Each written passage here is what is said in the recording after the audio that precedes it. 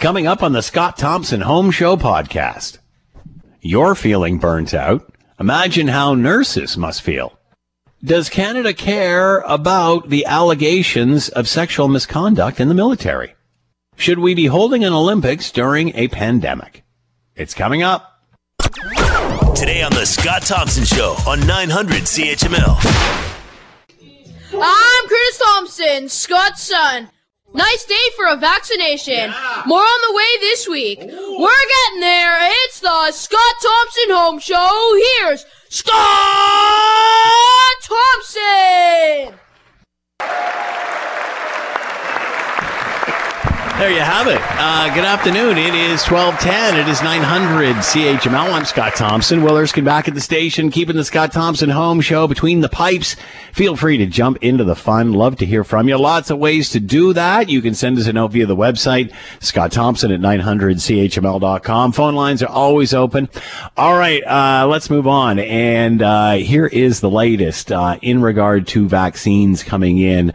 Listen to this and give us a bit of an update on where we are coming up this week. Canada is scheduled to receive 2 million doses of the Pfizer vaccine this week, nearly 800,000 being directed to Ontario, and from there 50% will be delivered to the hotspot postal codes as promised by the province.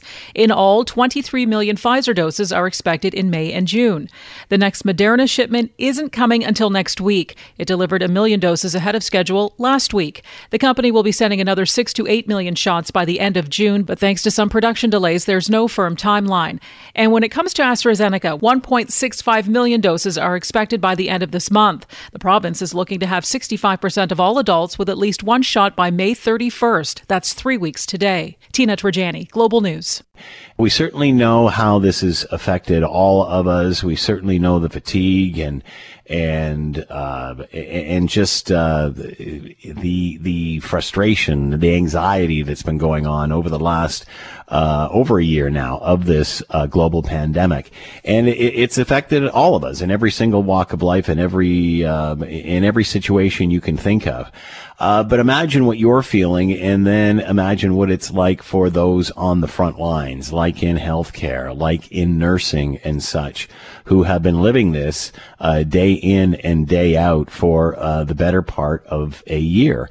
And the Registered Nurses Association of Ontario has conducted a survey, and it's alarming as they've been hearing feedback from their members in regard to they're fried, they're burnt out, and to the point of many saying they are going to bolt from the profession following the pandemic because they're just burnt out. To talk more about all of this, Dr. Doris Greenspun is with us, CEO of the Registered Nurses Association of Ontario, and is with us now.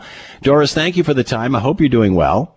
Thank you, Scott. I am doing much better today, given that number one is the first day of nursing week, and an announcement came out from government that we will be prioritized for the second shot of the vaccine. You cannot imagine the stress of my colleagues in ICUs and step-down units, both nurses, respiratory therapists, of knowing that they were not fully protected. So that change is happening, and those nurses can register starting today. The same with other healthcare workers in areas where they are confronting caring for people with COVID variants. So good news today. We shouldn't call it good news. It should have happened automatically, but we take anything that is good news. It's interesting you say this, Doris, because as the rest of the population slowly waits for their vaccine, we forget about those that started way back when in January, and those were obviously the doctors and nurses on the front lines who received some of those first vaccinations way back when, but now they are coming to their point where they need that second dose. And, many people have been concerned about getting the second dose and where that is going to come from. But obviously, for those that received a vaccine way back in January and February, this is a very big priority for them to keep protected. Well, one thing is for you or I. My office is working from home. You are working from an office. For us to have one shot And yes, of course, to continue to use the mask and all the good things we know is one thing, and it's fantastic. But those that are working minute by minute with patients with COVID positive that are super sick in ICUs, that should not wait a day. So going to the survey, this will help, hopefully, release some of the stress. You are right. We receive, in a matter of days, I think 4 days, we receive over 2,000 RNs and NPs responding. It mimics what others have done in other polls and the such. About 60% of them have experienced super high, very high levels of stress during these 15 months. The most disturbing piece, Scott, is that the most affected one in our profession are the RNs that age 21 to 40. And those are the ones, as you mentioned before, that about 13% of them are saying, I'm staying in because I don't want to abandon patients in the midst of a pandemic. I'm staying in because I cannot abandon my colleagues and my workplace. But after the pandemic, I am doing something else. And we need to do everything we can to retain them, Scott, because those are the nurses that have 20, 30 years ahead of them to really deliver good for the province and for Ontarians. So we are pleading to them, wait, help is coming. You need to know that Ontario has the lowest RN per population in this nation, the lowest RN per population. A sober moment for this government to do good in terms of bringing the RN per population to at least the rest of the country. This is why we don't have enough RNs for ICUs. The thing, Scott, is that this is not going to end for the public well otherwise, because it's not only COVID. You know the backlog on surgeries.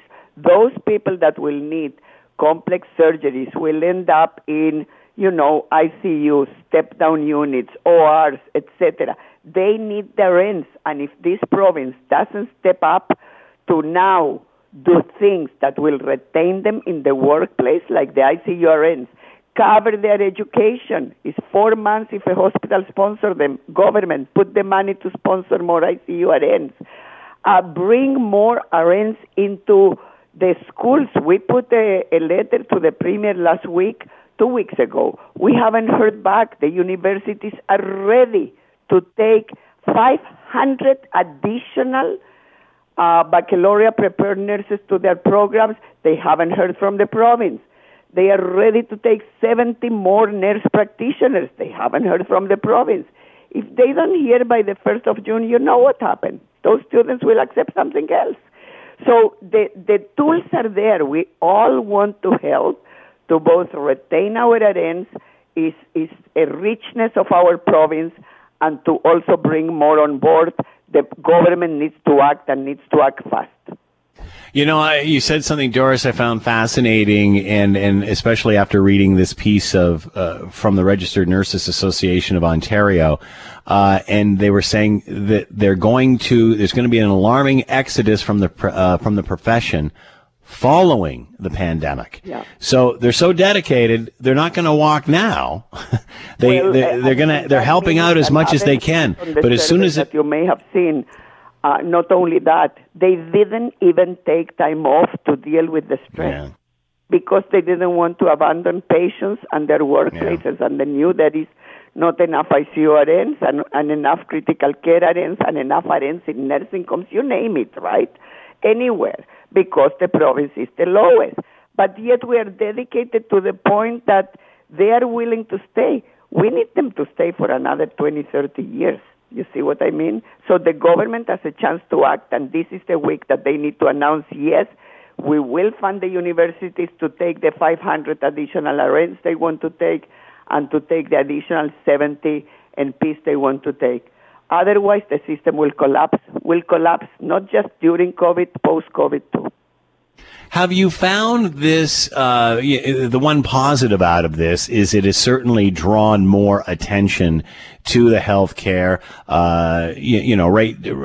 from doctors to personal service workers, to personal care workers and such. Are you seeing more become interested in this profession through all of this? Well, the interesting thing, Scott, is that there is worldwide, not only in Canada and in Ontario, an absolute surge in people that want to become RNs, registered nurses specifically. A huge surge.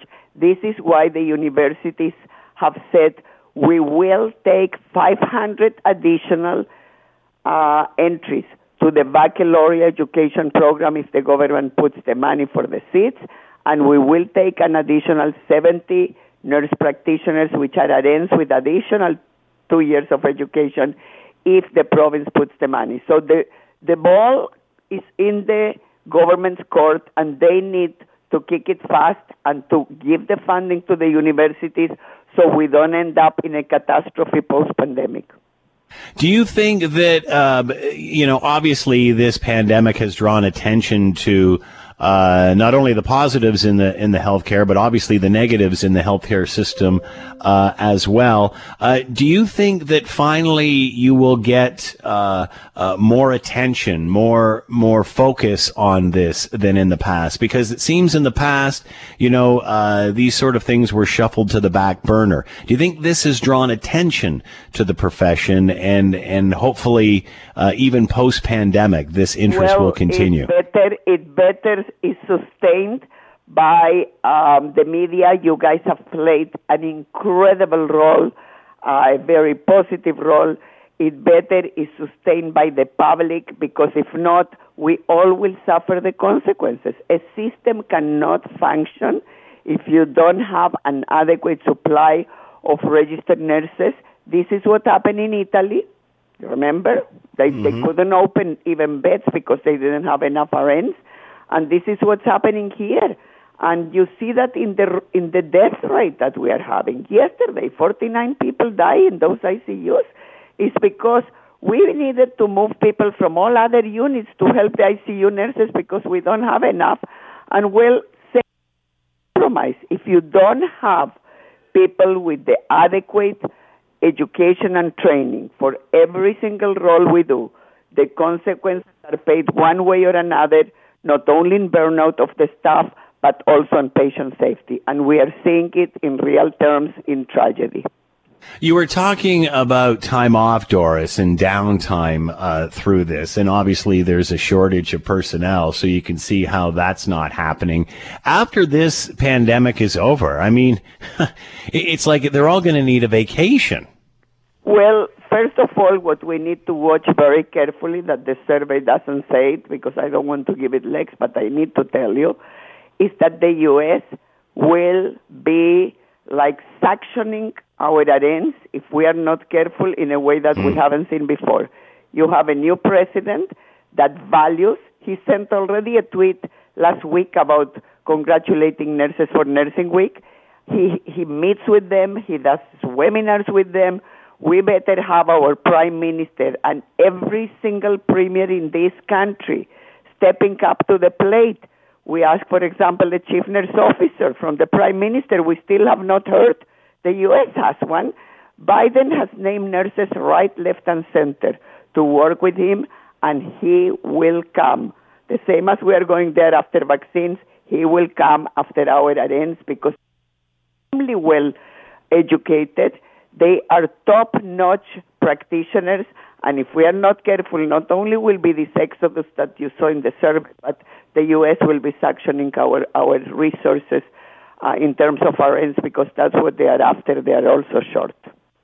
Are you concerned that because it has been such a difficult time for the healthcare industry, I mean, they're on the front lines, has this discouraged people from getting into this business? No, the opposite. I think that's amazing. That want to make a difference are absolutely drawn into it, the same that I was drawn into it in the 70s. You have people now. In fact, there is a huge surplus of applications What we need is the government to put the money to the university.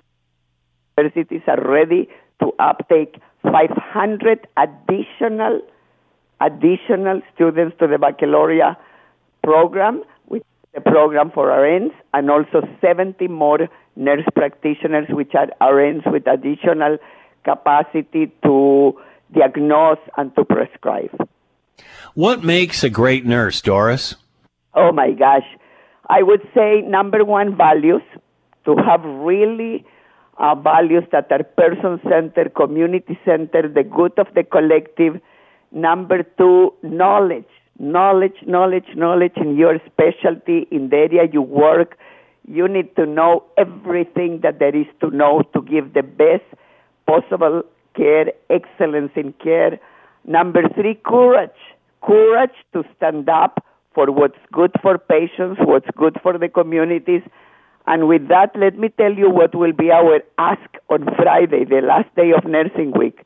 We are going to challenge this government to put back the dollar that they canceled to the people with minimum wage, the sick days to become permanent, because that is health.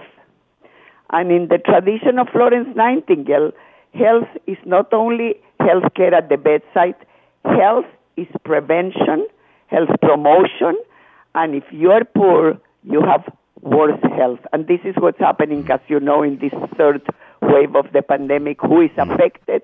The poorest of the poor, people in minimum wage, people in precarious employment.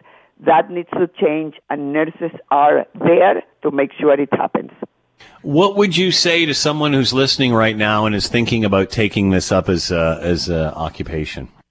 I would say I have never regretted for a second. I worked during the war, 2 wars, if not 3, in Israel, and I became a peace activist. Every nurse I know that you see in social media is a wellness activist, is a excellence in care person. I would say it's the best profession of all. It's a passport to a meaningful life. It's a passport to work wherever you want in the world. This is my third country, the fourth that I live in, and this is the best profession ever. So, you know, we are going through a dark tunnel. We will see the light at the end of the tunnel. So to those 21 to 40-year-old nurses that are looking at moving somewhere else, stay, because it will provide you a meaningful life that you make a difference for persons, for patients, for residents, for communities, and for everybody that is close and far away from us. Dr. Doris Greenspun with us, CEO of the Registered Nurses Association of Ontario, and the Registered Nurses Association of Ontario, a new survey out talking about just how burnt out and fatigued obviously the nursing community is trying to survive this global pandemic. We all know what it's like for us to go through. We can imagine what it's like for those on the front lines, especially as we're long past a year into this. Doris, thanks so much for the time and insight. Much appreciated. Happy Nursing Week. Be well. Thank you, and thank you to all the media and to the families of nurses that have really stepped up to the plate in supporting us. Dr. Doris Greenspun with us, CEO of the Registered Nurses Association of Ontario. And if you're interested, they certainly do need you. You're listening to the Scott Thompson Show podcast on 900 CHML. At the time, what I was wanting to ensure was done to protect the complainant was that the proper next steps were taken. And that's what I did immediately, and that's what I took seriously. And then there was no more information to be had. That is Katie Telford, right hand to the Prime Minister, and what she knew, testifying in committee in regard to the allegations, sexual misconduct allegations reported against former General Vance. And obviously, this is a situation that we've heard in the military for years now. Sexual misconduct, is it being policed? Is it being disciplined? And now we have allegations against obviously the top dog, former top dog in the military, which you can't really say that there's corrections being made when the allegations go right to the very top. And obviously, the question remains how much Katie Telford knew and how much the Prime Minister knew about these allegations of sexual misconduct, including extending the General's term and giving him a pay raise. Let's bring in Tim Powers, Chairman of Summa Strategies, Managing Director of Abacus Data, and is with us now. Tim, great to have you here. Hope you're doing well. Good to talk to you, Scott, and thanks again for the Great Big Sea. It remains the closest to Newfoundland I can get during this pandemic, so good man. You're on the wrong side of the bubble, buddy. What do you do? We're all on the wrong side of the bubble these days, Scott. My God, we got our big May 2-4 weekend coming up, and I don't think we're going to have a big May 2-4 weekend, but that's okay if it keeps us safe. I hear you, man. I hear you. All right. So, considering the severity of these issues, and it involves allegations against the top military guy here, are you surprised this has turned into a he said, she said, and what everybody knew here? Not really, because that often seems to be a bit of the pattern here, which really has to be frustrating for complainants who bring this forward, because the he said, she said seems to evolve after the information was transmitted from the military ombudsman to Minister Sajjan. And then there's a bunch of different interpretations that aren't always consistent about who knew what and what was it they actually knew. Was it a Me Too allegation or not? So you understand why people don't complain. I mean, I think what the government is trying to do, and having Katie Telford appear was part of that, is to show that they have a commitment to the issue, but they, so that if you want to show the commitment to the issue, at the same time they want the story to go away. The story originally last week was Telford wouldn't testify. Now she has, the committee, I believe, has shut down. Does the story go politically quiet, as some of us have discussed, for the next little while? So why would she testify now after initially not wanting to? Well, because she's good on the stand. Look, people may not know this about Katie Telford. She's an accomplished debater. She won some university prizes for all of that. She worked in the communication world. She's a very confident presenter, more able, arguably, than some of the MPs who were questioning her. And as some have analyzed, maybe the MPs didn't focus enough on asking her the right question. So having her appear takes some heat off her boss. It shows a commitment to the issue, and it doesn't hurt the story from the perspective of the government any further. Though you have seen some people come out and say, how can you, Katie Telford, and the Liberal government, in one hand, say you really take these issues seriously and it's your focus to address them? And I think Katie Telford herself said she wished she'd asked Jonathan Vance more questions. Well, at the same time, you really seem to be obfuscating here. So it continues with a contradiction of sorts, but the government thinks they can manage it, is my guess. So do we know anything more as to who knew what when? Not that I saw in all of that. No, I don't think we really do. I mean, I didn't know before, but it makes sense that Katie Telford would have been part of an interview process at some point, or discussions with General Vance at some point.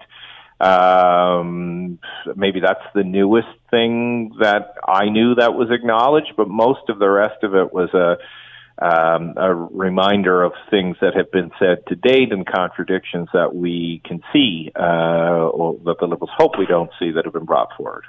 So I guess the story is here from her that she was content in knowing that Michael Wernick, the clerk of the Privy Council, was going to investigate that, and that sort of got her off the hook. Is that valid? That seems to be that there was she bought the argument, and that it shouldn't be politicized. So Sajjan did the right thing or his chief of staff did the right thing by reaching out to her staff, and then Wernick gave them counsel that let's not politicize this. Let's send it to the civil service so they can look at it. There won't be a political angle to it. Maybe that was an acceptable process, but somewhere along the way it fell down. And where I find the argumentation that was brought forward by different Liberals last week, including, I believe, the Prime Minister, saying, "Oh, we didn't know it was a Me Too allegation," somehow suggesting they would have done more. Well, okay, but that seems like a little too late, and yet you're still hanging your defense around, "Oh, well, we did the right thing anyway by handing it to the Privy Council. We may have just called more if it was a Me Too." I don't know what their point was in making that argument, if they still stand by the fact that the bureaucratic process that they had selected was the best one to look at this. What does it say when Katie Telford says she wished she had done more and brought this up when she was talking to Vance, and they were talking about Me Too situations and how they were going to move on this going forward? Again, it seems like you knew but you didn't know, and it's enough information to at least make someone ask why, what's going on here, as opposed to okay, it's none of my business, I don't have to worry about it. Yeah, I think the acknowledgement is twofold. I think in part it is a legitimate recognition by Katie Telford, who I think does rightly win praise for trying to address equality issues all across the government, that she should have done more. And second, it's the closest thing you're going to get to an apology from the government, right? Almost saying, yeah, we should have done more, but hey, we didn't, and here's what we did, and sorry, but not sorry. Is that valid, though, especially considering the report that was out in 2015, and this was part of a new regime to fix this? Yeah, look, the Deschamps report, the one you're talking about, by the first Supreme Court justice who looked at this, and now, of course, we have Justice Abor looking at it as well. I mean, maybe a good portion of this some of this predates what Deschamps had recommended, but the government could have done more, and that's the public argument by people who know this subject better than you and I, if they had have implemented recommendations. So it's from the Deschamps report. It's almost like calling in Louise Arbour, who is widely respected and known across the country. To do this is just buying them some more time. If Arbour says the same thing as Deschamps, and again the government refuses to act, well, it's shame on the government and shame on us Canadians for not continuing to call them out on it. Many have said, they're sorry that this slipped through the cracks, I guess, but this is the self-proclaimed feminist government. Yep. This stuff isn't supposed to slip through the cracks. This is supposed to get priority. Exactly. So, and that's a point of weakness for Justin Trudeau, though there's some data out today, I think it was from Ecos Research, that shows the Liberals still have a very strong lead among all female voting cohorts when compared to the Conservatives, but this is the sort of stuff that many in those female cohorts will get rightly angry about. Lip service is almost worse than not doing anything.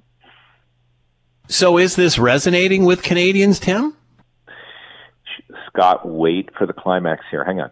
No, it's not. Because in another time it might. And it's not because it's not important. It's COVID. Tell me anything that gets more airtime than COVID. And rightly so. I mean, what are you, your friends, your neighbors focused on right now? Whether you're getting your shot, whether somebody in your family's getting your shot. When are you getting your second shot? If you had Astra, is it compatible? That's hard to break through because it's so personal and it's about your immediate life and your behavior. So, no, it's not getting the broad public attention that it would if we weren't in the middle of a pandemic. Another study on this, another review, very similar to what we had, although they say this one is different. Is this to just push this past to the next election? Kick it down the field. Absolutely. Look, if you believe the theory that spring election is not going to happen, which I say is a pretty safe bet now, Scott, and that the election is being punted to the fall, depending on whether there's, dare I say it, fourth waves and or good vaccination rates and disease recidivism. So the election is probably going to happen in the fall. Arbour is obviously not going to have a report done by that point in time. So, yeah, when the Prime Minister is on the stage, virtually or in person, in an election campaign in the fall, he can say, look, we brought in Louise Arbour. She will look at everything here. We will, accept the report and do the best we can. And that is what they hope will be a satisfactory answer. If the story is that the Prime Minister did not know that this was a Me Too movement, knew there was something, didn't know what, how would he feel about Katie Telford? Katie Telford is she's the last of Justin Trudeau's original long-serving age. She's been with the Prime Minister since he became leader. He was part of the group that helped him become leader of the Liberal Party. So they've had nearly a decade-long association. He does not want to lose Katie Telford. He probably has greater respect for her now because, as some have described it, Katie went out and took the heat for the boss. So Justin Trudeau probably has no problems at all with Katie Telford. So if he went out and took the heat from for the boss, then you're assuming he knew. Yeah. As opposed to... Yeah, yes. You could. The one thing I will say that is believable in this, chiefs of staff are next to the principal secretary, the chief of staff, and the clerk of the Privy Council. They are the receivers of oodles and oodles of information. And it is entirely possible that it didn't get passed on to the Prime Minister. But, as you pointed out, where their problem is in the believability of the aspect of this story is the Prime Minister's stated public commitment to addressing matters like this. So that's why I think we're all having a little bit of trouble accepting that this never got passed on, or if it didn't get passed on, why didn't it get passed on? Maybe Katie was protecting the Prime Minister from the outset. Who knows? And if it didn't get passed on, would he not be upset with her on that? Or would he be thanking her for taking the heat? But again, I think their relationship is such after a decade that she's done so much for him and for his government that it'd be very, and she's a very able person. She could easily argue that, look, Prime Minister, here's why I did it, and he'd say, okay, that's fine, I understand it. So he could find a way, if he needed to excuse it because of the importance of their relationship and her role in his government. What about the defense minister? What responsibility does he hold here? Well, I thought, speaking of former PMO, or a now former PMO staff member, Andrew McDougall, who lives in London, he was writing, I think, for Maclean's. He said, there are 4 deadweight ministers in this government who are just performing poorly. Sajjan, Haidu, the health minister, Blair, and Stephen Guilbeault. The other 3 we've talked about before in different capacities. It's hard to see how Minister Sajjan lasts beyond the election, and they may shuffle beforehand in this role. He's while he's seen in Ottawa as likable and well regarded as a person, his performance as a minister has been weak, I think, on this front. You saw in the Commons last week, or virtually, the government house leader, so the person who for the government coordinates everybody in the lobby, have to apologize when he swore on camera for saying, who let that F bleep Sajjan answer the question. That kind of tells you that some of his senior colleagues don't have a lot of confidence in Minister Sajjan. So, fall election now, as we all get jabbed? It depends on the jabs and whether there's a fourth wave, but it seems pretty likely.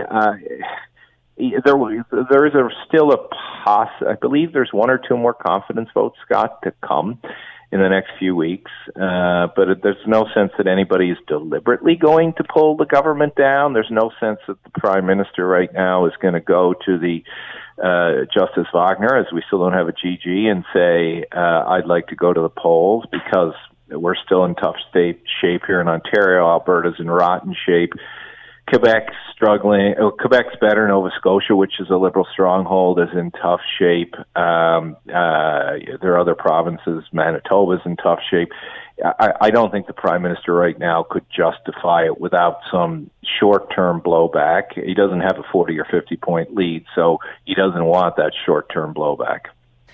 Seems that the gloves are off between the Prime Minister and the Premier. You think? Oh my God! It reminds me of my bouncing days on George Street. A little bit of taunting before the fifth fly. Yeah, whatever kumbaya moments they had seems to be going, and both of that, their behavior seemed to be politically motivated. Obviously, the Premier's had a hell of a rough run by his own making, and is trying to deflect blame on the feds. They appear to have some polling data. I saw this somewhere that suggests the Canadians, they blame the federal government. One of the reasons why Canadians are irritated right now is they blame the federal government for leaving the borders open, and that's meant that variants have gotten in. So I guess the Ford government wants to go after them for that. And of course, the Prime Minister knows Doug Ford is not entirely popular in Ontario, so he's taken a few shots back. So we're back to the 2015 pattern that we saw, or 2019 pattern that we saw, Scott, when Doug Ford and Justin Trudeau used each other to their advantage. So I think Doug Ford probably is of more advantage to Justin Trudeau right now than the other way around.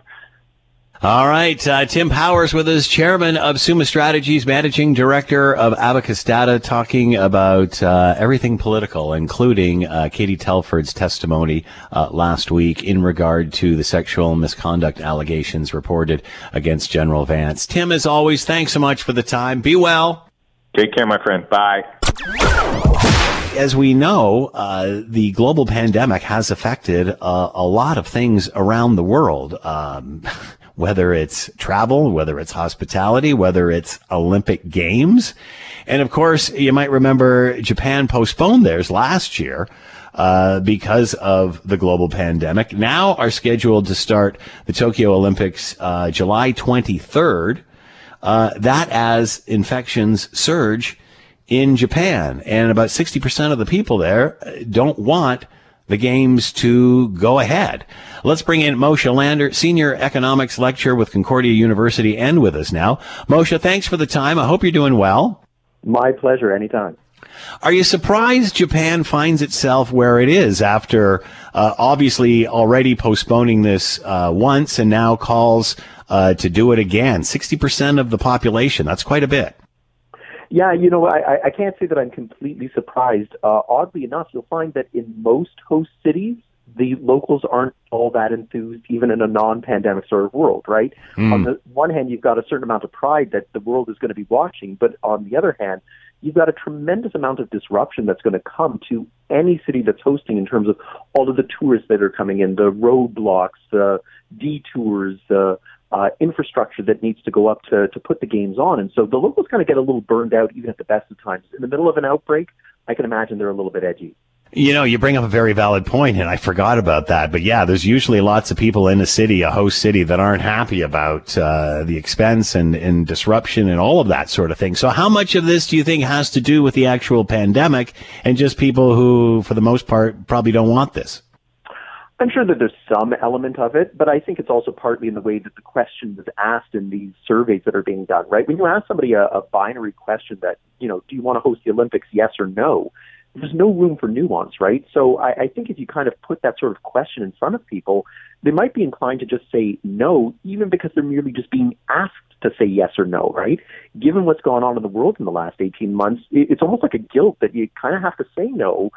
There was no option of another postponement. There was no question of should we run it where we only allow in locals or people with certification that they've been vaccinated.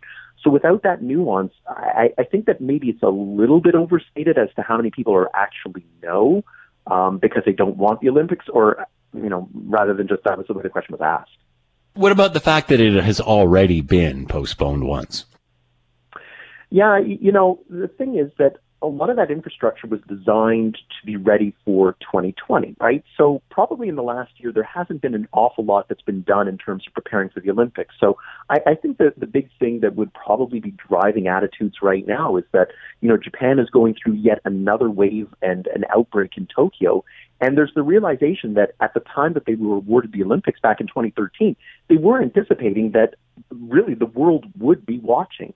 I think in 2021, we're not going to be watching all that closely. I mean, we might catch a little bit of the Olympics. We might get a little bit of that quadrennial fever that we always get when we're watching certain events that we otherwise don't think about. But I think a lot of us have kind of realized in the last year that sports are a secondary part of our life, and especially when the weather's nice, things will go on, especially as we get vaccinated and remember what it's like to be around friends and family. And what about the shape that Japan is in from a pandemic perspective? I understand that cases are starting to surge there again. Yeah, so that's the unfortunate part, right? They've already kind of indicated that, the world is not going to be welcome in Japan. And so there was at least talk that they would allow Japanese citizens to attend some of the competitions, if nothing else, as a way of trying to recuperate the massive losses that they're going to incur by hosting the Olympics. Now when you start talking about they're in another wave of an outbreak, it now becomes an issue for public safety and for the athletes that are going to be traveling the world. Maybe you should be barring it to them too. And then at that point, Japanese citizens have every right to say, wait a second, so we spent millions and billions of dollars on this and we're not even going to get to enjoy it, let alone other people. It almost seems like there's going to be a certain amount of anger that's projected. And again, that's partly what's probably driving that 60% against it. What happens if it's canceled again? I mean, do you see that? Do you foresee that? I mean, I guess you really can't tell until you see which way cases go, if there is a surge there or not. What about their vaccination rate? Yeah, the IOC has said they're going to go ahead no matter what. And I think they kind of have to go ahead no matter what, regardless of the state of the outbreak. I think that they can certainly create a lockdown atmosphere within the Olympic Village that it's you come in, you do what you need to complete your event, and then you get on the first plane out of there. And I think that the reality is there is no backup plan, because next year in 2022 are the Winter Olympics, and those are going to be in Beijing. And so even though it used to be the case that we had Summer and Winter Olympics in the same year, that hasn't been done for 30 years. And I don't think there's any scenario where Beijing is going to be happy with the Winter Olympics going off in the wintertime of 2022, and then we're going to see Japan having to try and mop up the rest in the summer. So it's now or never, and I think regardless of the state of vaccinations, regardless of the state of public sentiment, they're going to find some way to make sure that these 2 weeks go ahead, even if it's just athletes, coaches, and nobody else is allowed in the buildings.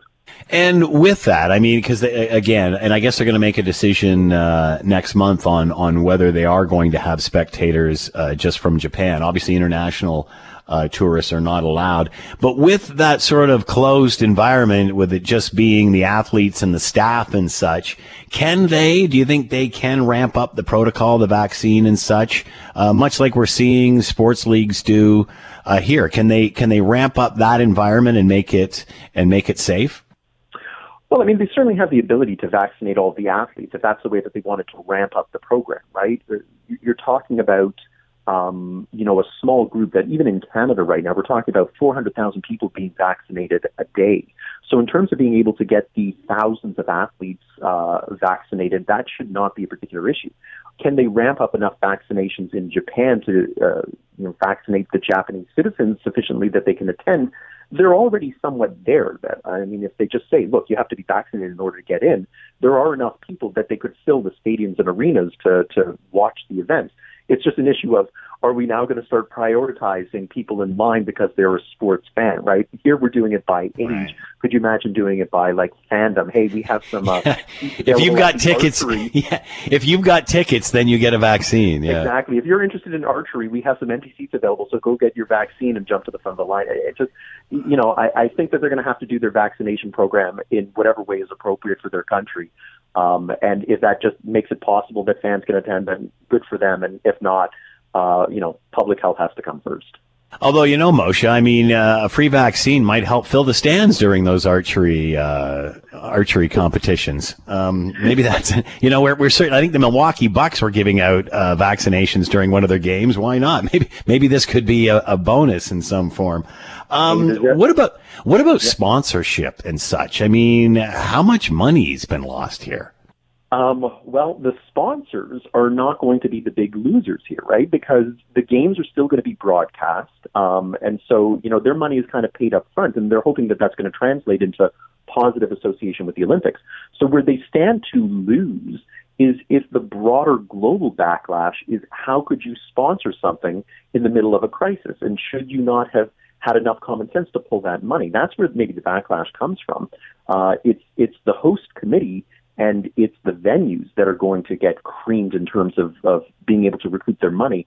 sponsors are probably going to be able to escape this. And if they can create commercials and ads that kind of promote that we're all in this together and everything will be better soon and get vaccinated, they might be able to get a little positive spin out of this even. What about the fact that, we certainly are seeing certain parts of the world expand vaccination and such? Could it be by summer that we are in a good enough, or they are in a good enough spot to be doing this? Or is that just, impossible to predict? Right? It's wishful thinking. We're kind of even saying here in Canada that maybe by the end of June, we could have, say, everybody with their first vaccination. Yeah. The second vaccination, right, is the key. And, even here in Canada, that's being dragged out into the latter part of the summer. So to be able to get to a point where you're going to be able to vaccinate everybody at least once and be going through a second round early enough that you can say that the games can now go on safely. It's not one of those things that, the night before the torch is lit, you say, all right, we reached that point. So you need to be able to reach that in the next, say, month maximum. I just don't see that happening almost anywhere in the world, let alone in Japan if they're in the middle of another outbreak.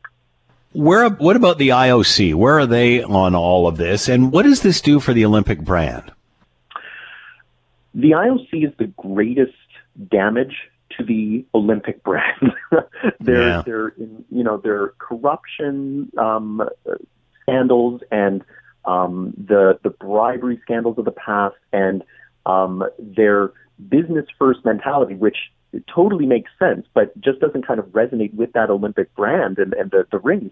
They continue to find a way to just damage their brand. And so I kind of feel bad for them in this case that they're caught in the middle, that if they cancel the games, the athletes are going to be upset and say, hey, we were prepared to go and we don't mind if there's no fans. This is something that we've worked for almost literally their entire lives, right? But if you go ahead with it, then you look cold-hearted and calculating and money-grubbing, and it's going to resonate badly on them. So I think they're kind of in an impossible situation. And I guess going ahead with the Olympics, we do tend to get some level of Olympic fever when we have it on TV in front of us. So maybe better to have it than not. I guess that's probably where they're leaning as well. You're talking about this Olympics, which has obviously been postponed once already. Then Beijing, that's got its own set of controversy there. Are cities going to be lining up to host the Olympics? I remember 20, 30 years ago, 40 years ago, cities were bending over backwards trying to host this, trying to host games. And now it seems like it's just gotten too out of control, too much money and just not worth it, in the end. Will it still be the prize to hold one of these Olympics? No, you're completely right. Nobody's interested in it anymore. And the countries that do bid, are generally countries that don't have particular concerns for either public finances or the rights of their citizens to have a say as to whether or not they want it. And so the number of cities that have been bidding has been dwindling for years. 2021, this year, we should have seen bidding for the 2028 Summer Olympics. And in fact, what the IOC realized 4 years ago was that they could even see that there was probably not going to be a lot of interest. So 4 years ago, when they were awarding 2024 Olympics, it really should have gone to Los Angeles, which has a better technical program. But the IOC said, if we give it to Los Angeles, we're not sure anyone's going to come back. So here's the deal. We'll give it to the second best, Paris, and we'll tell LA, we'll give you 2028 right now. Please don't go anywhere. And so, in fact, we're not even going to see an awarding at the Olympics this year because they could even see 4 years ago the way the wind was blowing. Moshe Lander with a senior economics lecturer with Concordia University talking about all things Olympic and obviously the controversy surrounding Tokyo and when it sets to open July 23rd. Moshe, thanks for the time and insight. Much appreciated. Anytime. Talk to you soon. 2:22, going to take a quick break here. Look up. There's some Japanese junk falling from the sky. Did it miss us? The story coming up. Enough of the guests. Now it's time for my opinion. Here's the commentary. Other than he may not be very funny, I, for the life of me, could not understand why some, including cast members, were so angry Elon Musk was hosting Saturday Night Live this past weekend. Weekend Update host Michael Che summed the situation up perfectly on Ellen DeGeneres when asked if he was upset Elon was hosting the show. He said, no, not at first. But then he found out he was rich and changed his mind. What have we become when we shun brilliantly successful people? I'm no Elon Musk expert by any means, but it's not like he made his money off the backs of kids in a China sweatshop. He is producing electric vehicles and sending people into space. He is easily one of the most impactful people of this century. I love Saturday Night Live, but they write comedy and try to make people laugh for a living. Clearly an important part of a balanced life, but it ain't rocket science. Remember when we would respect people for thinking beyond the fashionably obvious and into the great beyond? And isn't that how we got the technology to even watch shows like Saturday Night Live or even produce our own? Just saying. I'm Scott Thompson. Look, I know I sometimes say or post strange things, but that's just how my brain works. To anyone I've offended, I just want to say, I reinvented electric cars, and I'm sending people to Mars in a rocket ship.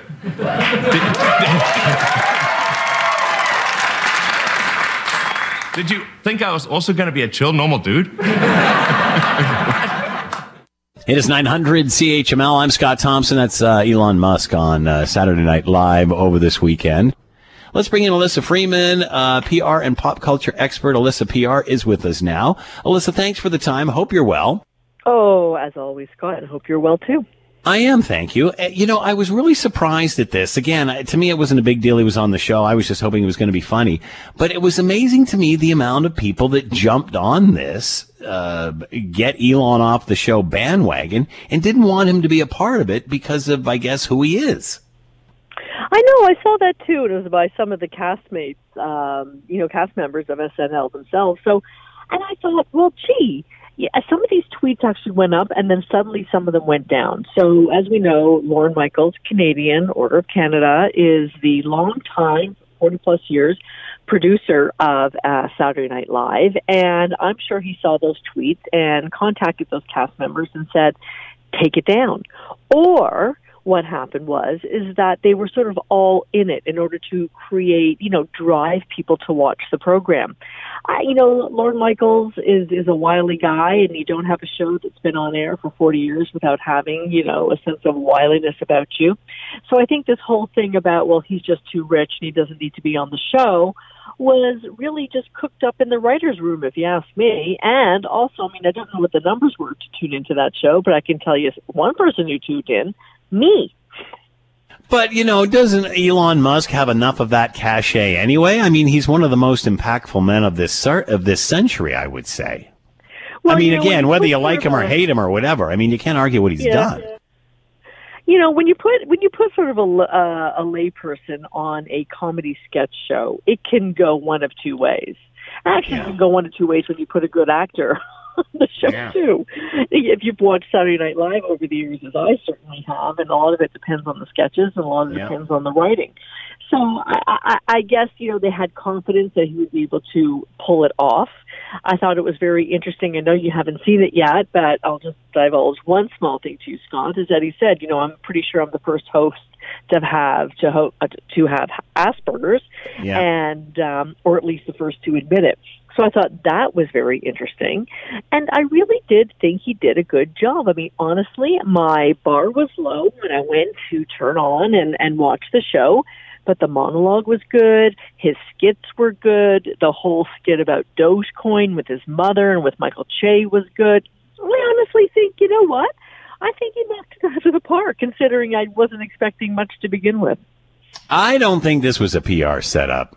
And Alyssa, I think that for a guest like this, you're going to get attention anyway, because just like I said, he's a huge figure in life in this millennium.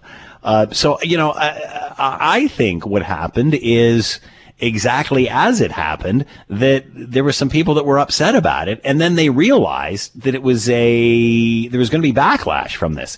So, and I don't think it was a PR stunt, because if it was, I guess it did work and get us all to watch. But I think it would have created more backlash for the cast members that said that, as people just kind of, shake their head as to, what's the criteria to be a great host. and it has nothing to do with the wealth of a person or not. So, I couldn't see it being a PR thing simply because it didn't work. I mean, I guess it got people to the show, but I don't know. Or maybe do you think it's just a theory that they were testing? People hate him because he's rich. I think that there's a lot of reasons why Lorne Michaels chose him to put on the show, and I'm going to throw one out to you, Scott.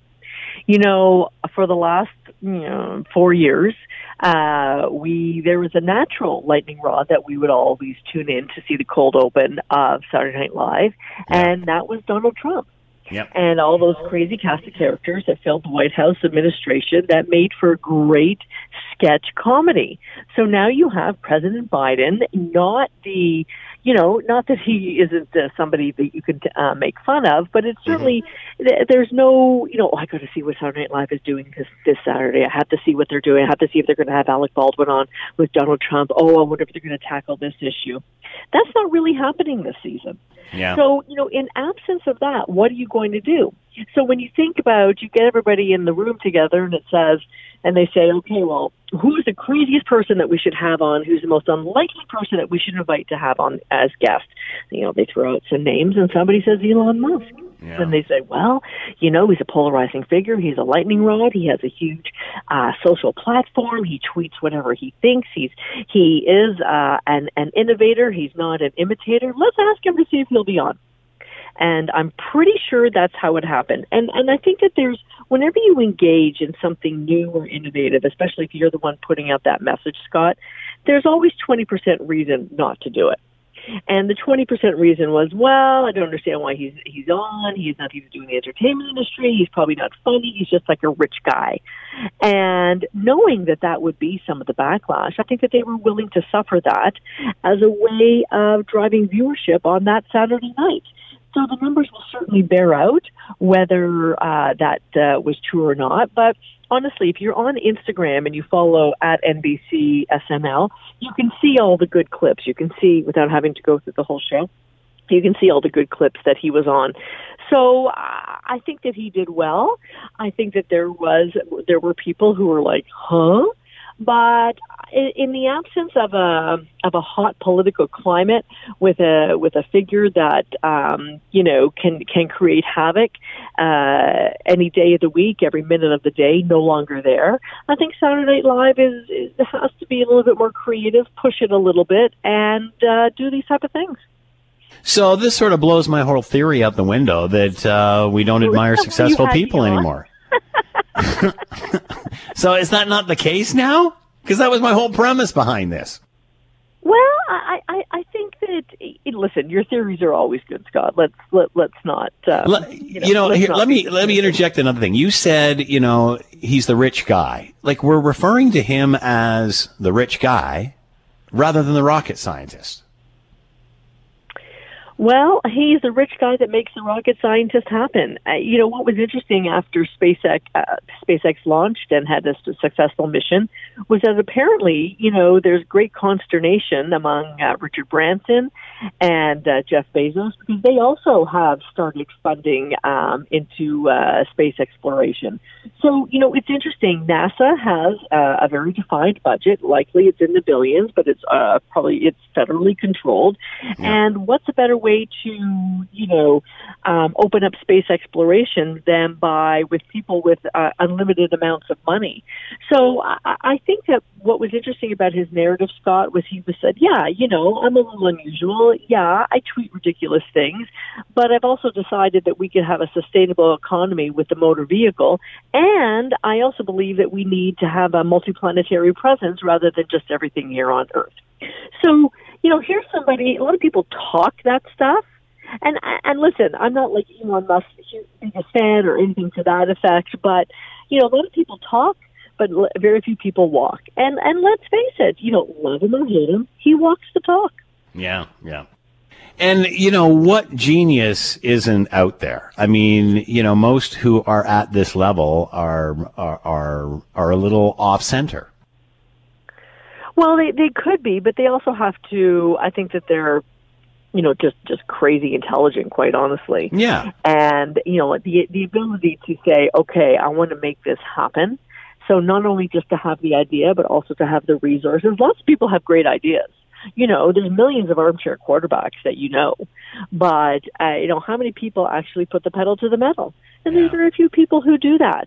And as a result, you brew some egos, you say some ridiculous things, you are in the line of fire for, anybody at any time of the day. And those are definitely the personal risks that you take. But, after watching Elon Musk, and when you think about it, it kind of was an exercise in rebranding. And, I think that speaks to your point, Scott, that, we all have this vision, or we have already these preconceived thoughts about who we think Elon Musk is. So here you put him on a huge show with a huge platform, right in the demographic where, he wants to be and be seen and be known. And you give him a wide berth to talk about himself personally, himself with his mother, and, himself about his wealth. And what better way to offer a branding or an explanation of why I am the way I am than by having Lorne Michaels give it to you on Saturday Night Live? So do we put these sort of personalities on pedestals, or do we knock them down? And I shouldn't even say personality, because he's an influential person. He's much, much more than a personality. He's probably less a personality and more a brainiac, an influential person. But isn't that the risk you take? If you want to do something like this on Saturday Night Live, it can go either way. Yeah. So, when he talked about Dogecoin, which is exactly as Michael Che said in the skit, which was, so what is it again? So what is Dogecoin? And trust me, it's the same thing. So, you take that risk of, when he said, well, it's a hustle. And then Elon Musk says, yeah, it's a hustle. And as a result, there's been all sorts of negative publicity about Dogecoin. But it seems to me that Elon Musk is, the kind of guy where any PR is good PR. I purposely, I actually don't quite believe in that, because it can cause you greater damage, especially if you don't have the resources or the thick skin in order to deflect it. But I think that, what it might do, Scott, actually, is that people who, let's say Richard Branson's now on the phone to Lorne Michaels. Well, you gave him a shot. How about me?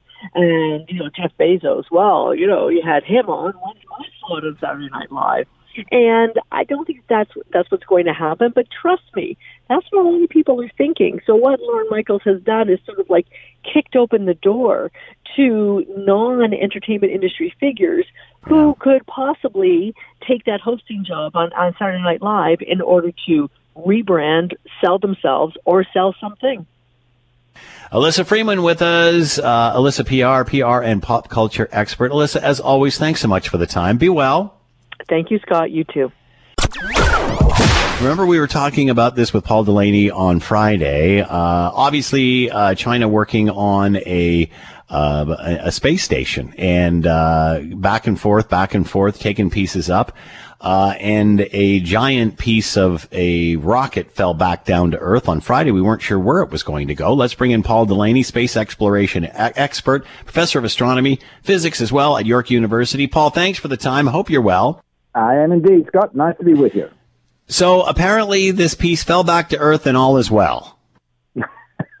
Well, it did fall back to Earth and it didn't hit anybody. I'm not quite sure I'm going to go with all is well because we haven't addressed the issue for the future. But this particular space debris is down and, as I say, did not appear to hit anything or anybody. Obviously, this has happened before, which is what your concern is, what you're speaking of here. So how do they make sure, meaning China, that this doesn't happen in the future? And what is the rest of the world doing in regard to that? Well, when we bring stuff back from orbit, you can either do it in a controlled fashion, in which case, obviously, you can pick your time and you can pick your final resting place, your final destination. And most groups are able to do that. And we drop derelict satellites and the like in the South Pacific. But, of course, if you aren't in control of it, and that's what happened with the Long March 5B, then you don't know when it's going to come down, and therefore you don't know where it's going to come down. We were lucky on this occasion. This one came down in the West Indian Ocean, and by all accounts, the debris just hit the water, and that was that. And most of the time, you can roll the dice, and that is going to happen. 70% of the planet is water. But 30% is land, and of that land mass, there are people who are living there. And we've had satellites come down before on land, most notably China's Long March 5B from last year landed on the Ivory Coast in Africa, in West Africa, and actually hit a few buildings. So, you can bring stuff down accidentally onto land, and that's not good. Most spacefaring groups try very hard, but not with 100% success, to deorbit safely and successfully, and that really is the expectation, and it should be the norm. You can do that, and therefore minimize, almost zero out any possibility of danger or damage. But unfortunately, at the moment, there are some groups out there, China most notably at the moment, but they're not the only ones, who aren't following this best practice. And it's cheaper not to worry about it, just let it fall wherever it may, but that's really not good enough. And do we know if this is a mistake or if this was planned on their part? Everything that you hear from China suggests that, so be it, this was... They had never planned to deorbit it. They were going to roll the dice. So there's not been any admission that there was a failure of the onboard system. As I said, the most recent snippet of the news conference that I listened to more or less complained that this was all Western hype and that the vehicle was under control and everything was fine. But it wasn't. We saw it tumbling in orbit. That was from the light curve. If they knew when it was going to come down and where it was come down, why wouldn't they have told us? So, it's pretty clear that they did not have control of the vehicle, but neither did it seem to bother them. Would NASA or Americans be interested in this debris? Would they be looking for it? I wouldn't think so. It's a rocket hulk. It's not as if it was a satellite or a spy satellite of some description. It wasn't a segment of their space station. It really was basically one big hollow tin can. Admittedly, it weighed 22 tons, but it was one big tin can. I wouldn't think that they're looking for it, but what do I know on that regard? But I don't know. They certainly could be looking for it, but most of it would have sunk by now. The heavier parts certainly would have sunk straight away. The lighter flotsam, if you will, the outer shell of the rocket, it might be floating, but I don't know what that would tell anybody.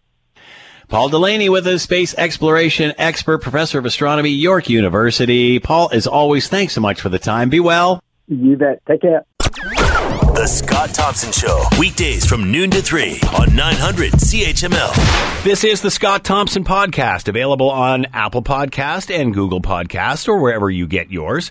And don't forget to subscribe, rate, and review so you don't miss a thing. I'm Scott Thompson, and thanks for listening.